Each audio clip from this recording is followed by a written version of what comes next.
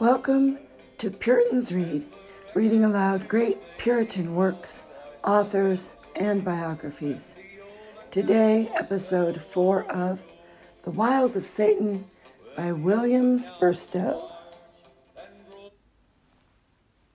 Now, as there are none as watchful as Satan to spy out any advantages, so there are none as knowing to discern the very nick of time when the temptation will be more prevalent. Man often miscarries, and his undertakings become like immature births because he does not know his time. Ecclesiastes 9:12. But Satan is more successful in his undertakings because he acts from experience and fully understands when and how to apply himself to every age and constitution. All his methods of temptation are like the aphorisms of physicians, which are nothing but the collections of experimental observations drawn into rules to direct and order their practice by.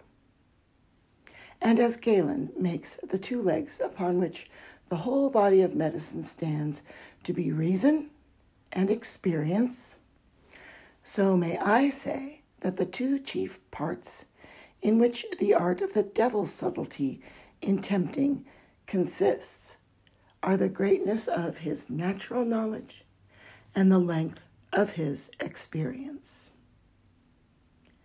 Second, his experience, which now amounts to about 5,000 years, gives him great advantage in tempting, as it makes him dexterous and ready in the obviating of difficulties and replying to every doubt that is made when any suggestion is propounded and urged by him.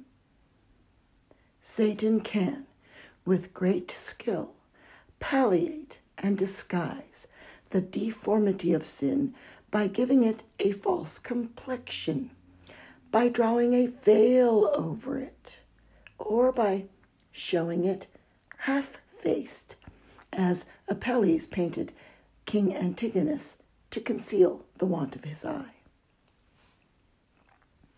Yet there are but few temptations, too scandalous and gross skins, but at first startle the consciences of natural men, much more of others, and raise a cloud of objections which must be scattered before their consent can be gained. Now the objections or doubts which arise in men's minds of this present age are no other than what Satan has again and again met with in every generation and succession of men, yea, almost in every person, when tempted by him to the same or like sin. And as he still expects for the future to find the same reasonings to hinder and keep off a compliance with his suggestions, so what replies or answers he has experienced to be most prevalent, either for perverting the knowledge or staggering the faith of the tempted, them he still makes use of from time to time to remove the same prejudices that stir in others when set upon by him to commit the same sin. And this it is which often startles and perplexes many Christians. Not only that they are tempted to sin, but that their pleas and arguments against it are so suddenly answered and replied unto. No sooner can they give an objection, but the old serpent has a solution. And like a subtle sophister, he always has something to return to whatever they can object. But if they considered that the evils to which they are tempted are no other than what has been suggested unto thousands, so their arguments brought against them are no other than what he has been thousands of times acquainted with and replied unto, they would not so much wonder at his nimbleness in this kind, nor take the way of arguing as most convenient to oppose him. Christ's rebuke, "Get thee hence, Satan," Matthew 4:10, did more to foil him than all reasonings and authorities produced. And the safest way for us to come off clear with him is rather to be resolute in a flat denial than busy in an eager dispute. When Naomi saw that Ruth was steadfastly minded to go with her, she stopped speaking to her. Ruth 1:18. Third,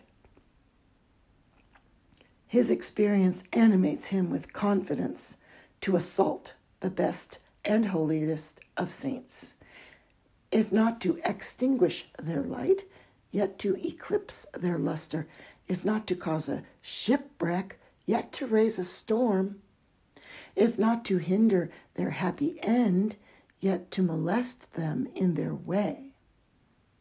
Such practices he has found not only to have some success against the strong, but to intimidate and discourage the weak, who are apt, from the particular foils of renowned Christians in the faith, to make sad conclusions against themselves and cry out, "What shall the spats and rafters do if the pillars of the building tremble?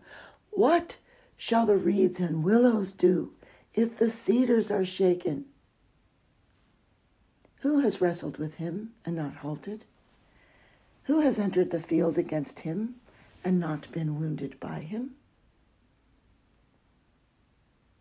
Was not Noah a just and perfect man, one who walked with God when all flesh had corrupted their way, smitten with the darts of this Apollyon between the joints and the harness?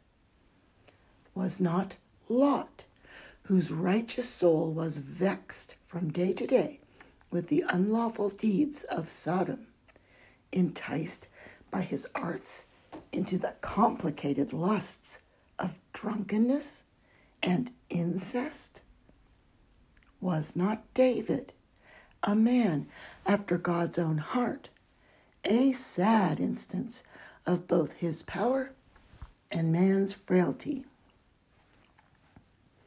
Through Satan's instigation, David made a second crime to be the consequence of a former one, and to cover the deformity of his adultery, he sent Uriah drunk to his bed, and then he became a murderer when that would not do, and dispatched him to his grave.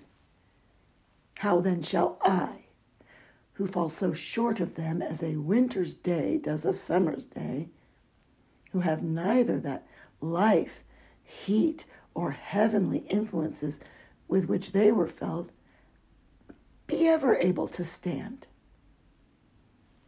But yet, as no man ought to presume that there are any degrees of grace that will exempt him from Satan's onsets, who is not afraid to war with Michael and his angels, Revelation 12:7, much less with the woman and her seed. So, none ought to despair by reason of the weakness of his grace of maintaining a conflict with him, because though his rage has been great and his strategies many, yet he never been able to make the seed of grace in its conception to prove abortive, nor has he ever been able to destroy a believer in his swaddling bands, much less in his armor. Demonstration 3. A third demonstration which may further evidence the abilities of Satan in tempting is that it is the only design and business that he has propounded unto himself, and has prosecuted with most unwearied diligence, ever since he became an impure devil instead of a holy angel. It is the grand and sole business in which he lays himself out, and thereby becomes not only more dexterous in it, but also more formidable. It is an Italian proverb: Lord, deliver me from a man who has but one business to do. That man will be sure to mind and tend it, and thereby get many advantages against an encumbered adversary who can never obtain the least against him.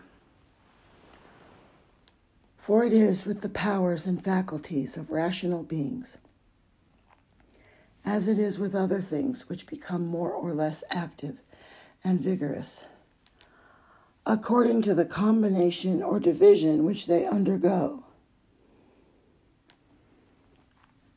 Many small wax lights, which of themselves burn faintly, when put into one torch or taper, send forth a bright and shining flame. Many little bells which tinkle together to please children, when melted and cast into one great bell, affect the ear with a more solemn and awful sound. Many single threads which snap asunder with the least touch, when twisted together, make a strong cable which can withstand the fury and violence of a storm. That was episode 4 of The Wiles of Satan by William Spurstowe.